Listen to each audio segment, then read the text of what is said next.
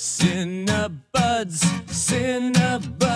two buddies talking about cinema. Hello, everybody. I'm Christopher Pollard from Milwaukee Film. And from 88.9, I'm Dory Zori. And this is Cinebuds. And this week on Cinebuds, we are talking about the new film starring Frances Pugh called The Wonder. May I ask, gentlemen, no one has told me what precisely is wrong with the girl. Anna O'Donnell doesn't eat. How long exactly has it been since the last time the girl ate? 4 months. The Wonder is a period piece set in Ireland in the mid-1800s around the Irish potato famine. And then Florence plays, the classic. I can't imagine not having potatoes. Florence Pugh plays an English nurse who's brought to a town to observe a child who has not eaten in 4 months or so, very long time. Yeah. Longer than one should be able to go without eating. And so as a phenomenon in this town, she's going to observe to see if they can figure out why or how she's getting by without eating. Right. I think the question in the beginning that was posed is this a phenomenon that can't be explained, that is tied into some sort of religious experience or spiritual awakening, or are there some shenanigans going on? Is something afoot? A mouth. Something a mouth. Exactly. So we watched that film, and what did you think, Dory? You know, my favorite part about the film was the cinematography. Yeah. It looked beautiful. I don't know what Ireland looked in 1862, but I feel like they did a really good job. Oh, yeah. The colors and the saturations that they used made it look like bleak, but also very beautiful, which is how I imagine Ireland to be. I've never been. Yeah.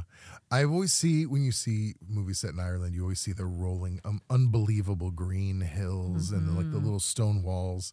But this one you have that, but with a darker hue because the film has a darker tone to it. It does. So they did do a good job with that. That was not lost on me. As far as what I thought of the film in general, I was really into the first half of it, although they start off, Christopher, by playing with the concept of breaking the fourth wall. Oh, yeah. We're going to talk a lot about that, I think. Yeah, I think we can talk more about that in the second part of it. Yeah. So that kind of set up for it kind of to be a mysterious, like, what is going on here? And I was into it for the first half of the film. And then when the big reveal kind of was happening, it lost me a little bit, but I think there was enough still great acting by Florence Pugh to keep you just riveted to what was going on. There's been a few things lately that I've seen with Florence Pugh where I'm like, I like you a lot. Yeah. Despite everything else. We like you, Pugh. Yeah. Good job, Pugh. However, I did like this movie. This is sort of one of them in the sense that I think this movie was definitely carried by her. Mm-hmm. Though I did like the story. I did like the tone.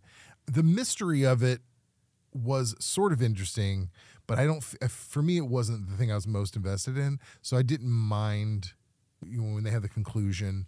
That was fine, essentially. But the rest of the film is what I was more invested in, which we can talk a little bit more about. I really did like the music, a lot of traditional Gaelic music. In fact, I think the film was nominated for a bunch of British awards and actually won one for the score. That was a really beautiful accompaniment. How much do you notice music in a film, Christopher? You know what? It depends. If it's something really familiar, then I'll hear it. Mm-hmm. And I'll be excited about it. Like there was some movie I forgot where they started out with Pink Floyd, which I thought was a bold move. And I was like, okay, I'm interested to see where this goes. But yeah, sometimes I don't think I notice it until it's over. Mm-hmm. And because sometimes the music is meant to just be like, oh, you're getting the tone that they intend. But you're not like, oh, that's a piece by blah, blah, blah. Yeah, I think it's cool when filmmakers use music in both ways as just part to move the story along and you rarely notice it, but then sometimes it punctuates certain moments. And I think that's the beauty of where music and film come together. I would like to talk more about breaking is it the fourth wall? Yeah. Why they did that, what it means in this film, and if you guys are into that sort of thing, I'd like to talk more about that in the podcast. Absolutely. So stick around. When we get back, we're going to talk a lot more about it. So stick with us.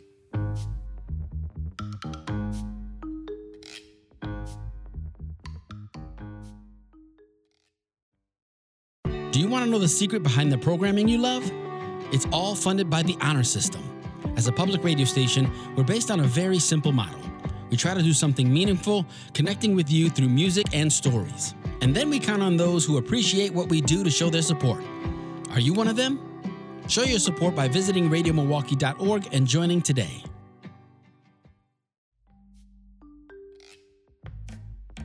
All right, we're back talking about The Wonder, who is Florence Pugh, starring in a film coincidentally also called The Wonder. Her name was Lib Wright. I thought that name was kind of cool. Oh, in the movie. In the movie, yeah. Yeah. They talk a lot about names in it. It's interesting. They talk about her, what she goes by. The little girl who she's observing asks her, "Were you Elizabeth? Were you Betty?" And then Florence Pugh does it back to her like, what do you want your name to be? Yeah. What do you think that was about? I'm not sure. It comes back later, importantly. Initially, when you hear people talking about it, you think, okay, this has something to do with identity, how you were perceiving yourself, which, I guess does, when you consider what happens towards the end, does come into play. So I guess it was a very subtle and playful way to kind of give you a wink as to what's going to happen, maybe. Before we get on to talking about breaking the fourth wall, did you know, fun fact, Rosaline O'Donnell and Anna O'Donnell, the mother-daughter character, are real-life mom and daughter? Oh, really? Oh, that's interesting. You know what I love? Fun facts. Yeah. I love fun facts. Oh, yay. I'll make sure I'll do more of those fun facts. Okay, so breaking the fourth wall and why. The whole film starts off with a narrator explaining something that I think... on a film set. On a film set. Yeah. Mm-hmm.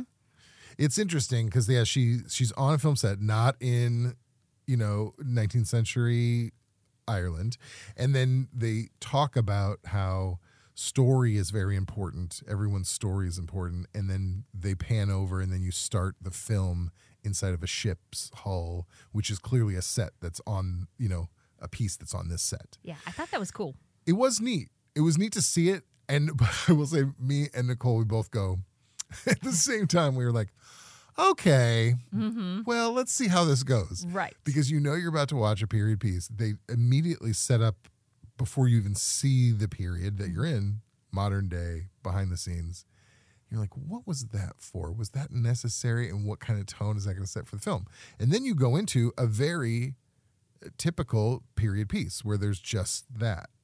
Where I think one other time, sort of in the middle, a character looks at the camera and reminds you, like, again, this is about story. They're not saying those words.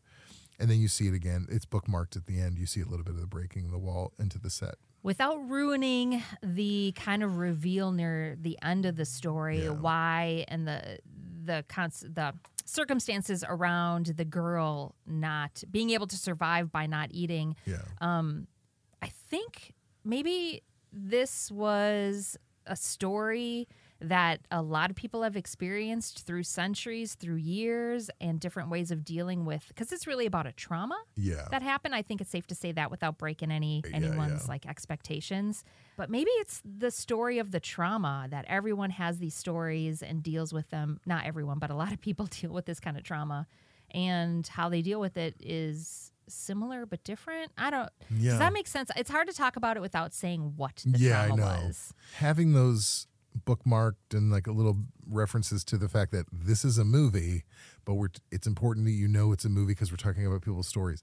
I wonder if that has something to do with the fact that this is based in an era that was real, the famine in Ireland, and they're talking about a girl who is not eating. She says she's being nourished by God's manna. Yeah. Manna from heaven. Manna from heaven. Manna from heaven. So it's almost like it's just not eat because you can't eat. I mean, there's food aplenty in this particular story. There's actually some I'm getting off on a tangent, but there's some great scenes of Florence Pugh eating. Yes. Which is just like her. It's like centered in the camera, eating, not like hungrily, not like just thoroughly like eating. When you're alone, this is how you would eat.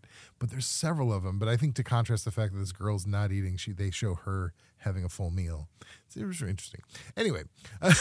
Well, then there's not a lot of movies where you literally are watching people eat. Like people are sitting at a table and there's a storyline around it, but just focused on someone eating and chewing. And it doesn't go on like really long, but it's very dedicated, a few seconds to be like, okay, I'm eating my dinner.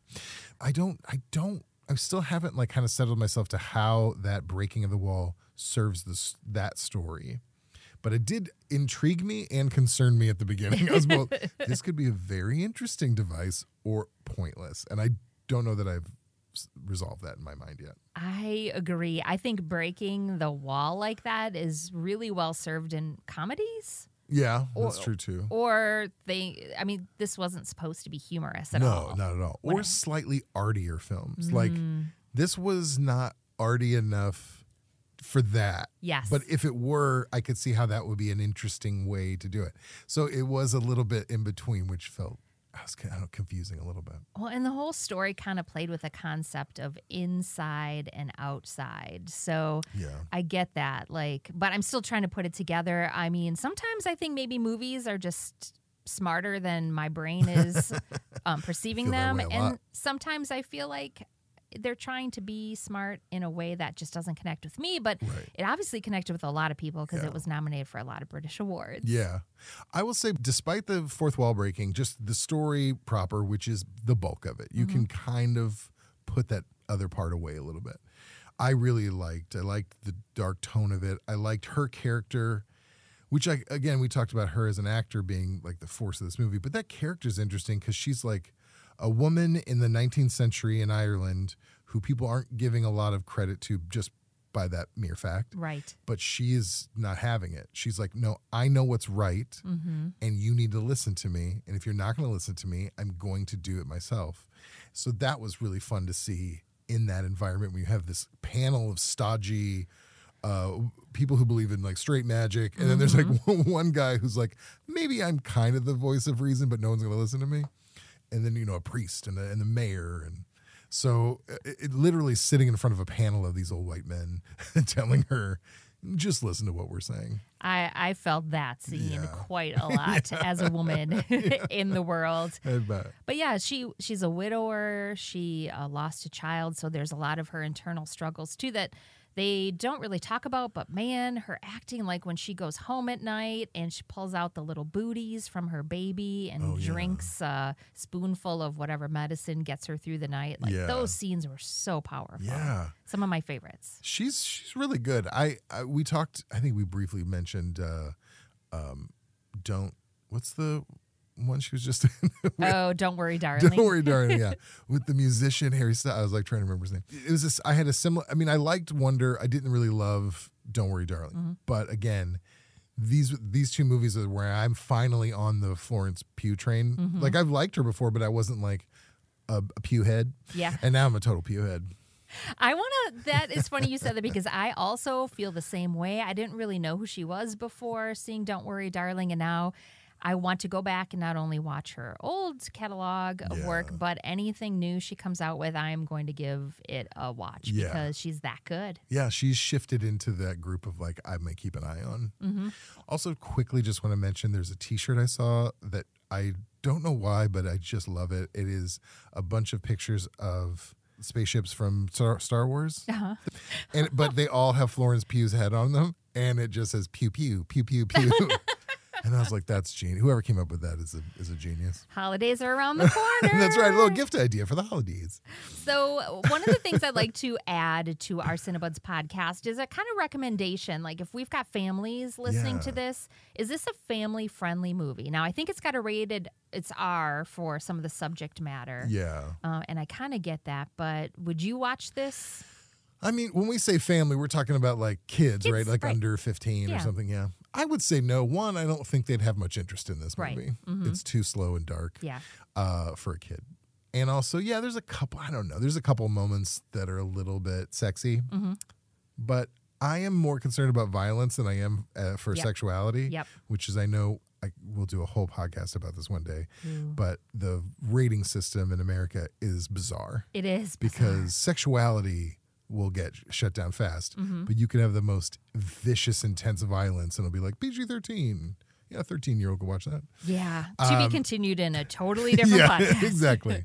But as far as content, I don't think it's that bad. I mean, there's, like I said, there's some sex scenes. It's not that big, not that graphic, but I just think they'd be bored. I would give this 1.5 thumbs up for The Wonder. Yeah. Oh, you mean totally? Total. Overall? Yeah, okay, overall. So you weren't a big fan of this one. Yeah, I mean, 1.5 thumbs up is like a B. Oh, yeah. How many? Yeah, what scale are we using? Out of 17 thumbs. Yeah, I know. I was going to say, out of 34 thumbs, I give it 21 thumbs. You do the math. That's gross. That's gross math. We don't want you to do, our listeners. All right, so what is our takeaway question for our listeners this week? What's your favorite potato? This is not film related, but I recently realized. Would you recently discover a new potato? Potatoes au gratin are in my top 3. Well, yeah. Is that not Potatoes, cheese, a crunchy topping. That's not controversial? For some reason, I thought that's going to be controversial. I remember coming to the Milwaukee Film offices one day for something, and on the big whiteboard you had was choose your favorite potato dish. Oh, sure, yeah. What was that about? We like to engage on the whiteboard a lot. Right now, we have like a bracket system for like legendary directors. Nice. Head to head. Some of them have been very difficult. Favorite potato, that's more of a softball. That one was a bit easier. Today it would be potatoes au gratin. What was it? Potatoes like a couple au years gratin. ago. I mean, French fries is like the standard. That's probably going to win hands down every time. Mashed potatoes. I'd love a good cold potato salad if it's made right. Is that weird? No, I mean, I like it, but it would never break my top 5. I love where our podcast has gone. You've never had my grandma's recipe for warm German potato salad that's with true. that bacon dressing. I don't think I've ever had warm potato salad. Stop. We'll fix that. I just want to abandon movies right now. I mean, it's been 17 minutes of talking about movies. We could talk about something but else. we can talk about potatoes for 17 more. So the 2 questions, which I will pose on our Instagram at Cinebuds Podcast, is your favorite film that's broken the fourth wall and your favorite potato prep. Yeah, I think, this is going to be engaging. A little something for everybody this week. I think it's a guarantee I'm going to have more responses about potatoes than I have. All right, what else have you been watching? Well, first, let me say that, wait, did we ever decide what 1.5 out of 5? Oh, I'm 2 thumbs. I'm going to keep it simple. Wait, but 2 thumbs. Out of 5. No, 1.5 thumbs out of 2. I only have 2 thumbs. Oh, I see. Oh, that does make a lot more sense. Oh, yeah, you do only have 2 thumbs. I don't know if I can do that. I need 6. I need a range of 6. You can't do like 1 thumb and up to like 1 just knuckle? a nail, like the nail of my other hand. I'd give it 1.5 as well. Mm-hmm. Yeah, I thought it was. It's definitely worth watching, if only for Frances Pugh. But there's a lot more in it that I think that her relationship with the reporter that's in it is interesting. Mm-hmm. You're right; it is a beautiful film. So I think it's definitely worth checking out, and it's streaming online right now. But what was your question? I don't know. We usually talk about what else we're watching. That's right. Oh man, what else have I been watching? I feel like we're about to do podcasts about everything I've been watching. So I'm going to talk about a book I've been reading. Ooh, love it. Or I had read. I just finished it. I have lately been revisiting, not even revisiting, or sometimes for the first time, children's classics that either I don't remember because I was a kid when I read them or heard them, but I recently read Winnie the Pooh. Aww. And or When We Were Young. There's like 4 books of the Winnie the Pooh proper trilogy, and I think I read the second one, which is just straight Winnie the Pooh. And it's like one of my new favorites. Really? One, especially in this world, which is rough. It was so sweet, but not like saccharine sweet. It was very sweet, but I genuinely laughed out loud. Wonderful. And Eeyore says some of the most absurd and wonderful things. Like, there's genuine, hilarious, weird things that they say, or very clever ways to say something that's very sweet. I love the characters, and I want to read the rest of these books. Is there a character that you identify the most with? I had this exact conversation with Nicole, and we realized there's a little bit of all of them in us. But I feel like straight Winnie the Pooh, like I'm definitely going to get caught in a hole because I want to eat something sweet. But then in Eeyore, we all have Eeyore moments, which are nice because they're not just depressing. Mm-hmm. He is like absurdly sad about things, but he'll make a comeback. He'll be like, oh, okay, great. And now I want to reread the book so I can answer this question too, because I think there is something magical about rereading a children's classic as an adult with all those life experiences you've had along the way. And I just bought Wind in the Willows. I don't think I've ever read that, but I'm just fascinated by these children's classics right now, so I'm kind of digging in. I think you're going to inspire me to read more books. Yeah. Hey, Polly. Oh my gosh, this is a great time. to talk about my idea for a podcast where I get drunk and talk about books. Ooh. And it's called Get Lit with Kay Polly. It'll probably never happen because I do not drink. But I was going to say. I don't drink very often. No. But when you do, we'll record Yeah, but 7 episodes at a exactly. time. We'll do a limited series. Enough about me getting drunk. What have you been watching or anything? I'm going to suggest watching. There is a new season of British Bake Off that is based around the holiday cooking. It's like a shortened version of the regular season. I saw that. It's delightful. Yeah. It is soothing. You have a good day. You can come home and watch it and continue those good vibes. You have a bad day. You can come home and relax to the soothing sounds of British Bake Off Holiday Edition. And then just, I like to make sure I've got something sweet to eat while I'm watching the show. Otherwise, That's it's key. not as fun. That is key. We watched those too by accident. We thought we were watching the proper season, and then you see some of your favorites from previous seasons come back. Yeah. If you are into Bake Off, then it's great because you get to see all your favorites come back. It's so nice. You know what a great pairing is? That plus a little Winnie the Pooh. What a wholesome evening you would have. And they're both British. British do wholesome really well. They really do. Oh my gosh, I can't think of anything better than that. Well, I've got one thing better. Yeah. You do all of that while you're eating a freshly baked pan of Anything? scalloped potatoes. Scalloped potatoes. Or lately I've been really wanting a brownie, but only the edges of the brownie. Oh boy. You know what? No. You just thought of $1 million idea that Yeah. we'll leave all the listeners with here for you. Create a brownie pan that is a big, skinny, long Yeah. triangle. So every piece is the edge of a brownie. They have that. It's not that exactly, but it's like little squares. So it's essentially like a muffin version, except square, where it's just mostly edge. Okay. I mean, of course they have that. Everybody likes the edge of a brownie. Well, this has been great. Let's go eat. Go watch movies, eat some potatoes and some desserts. Thank you very much. Did you know that Cinebuds is produced by Nate Imig? With our theme song done by the very talented Yes. and thoughtful and kind Brett Newski. Absolutely, and we could not do this without the support of our members, both from 88.9 Radio Milwaukee and from Milwaukee Film. Until next time, let's go bake some brownies. That's right. See you next time.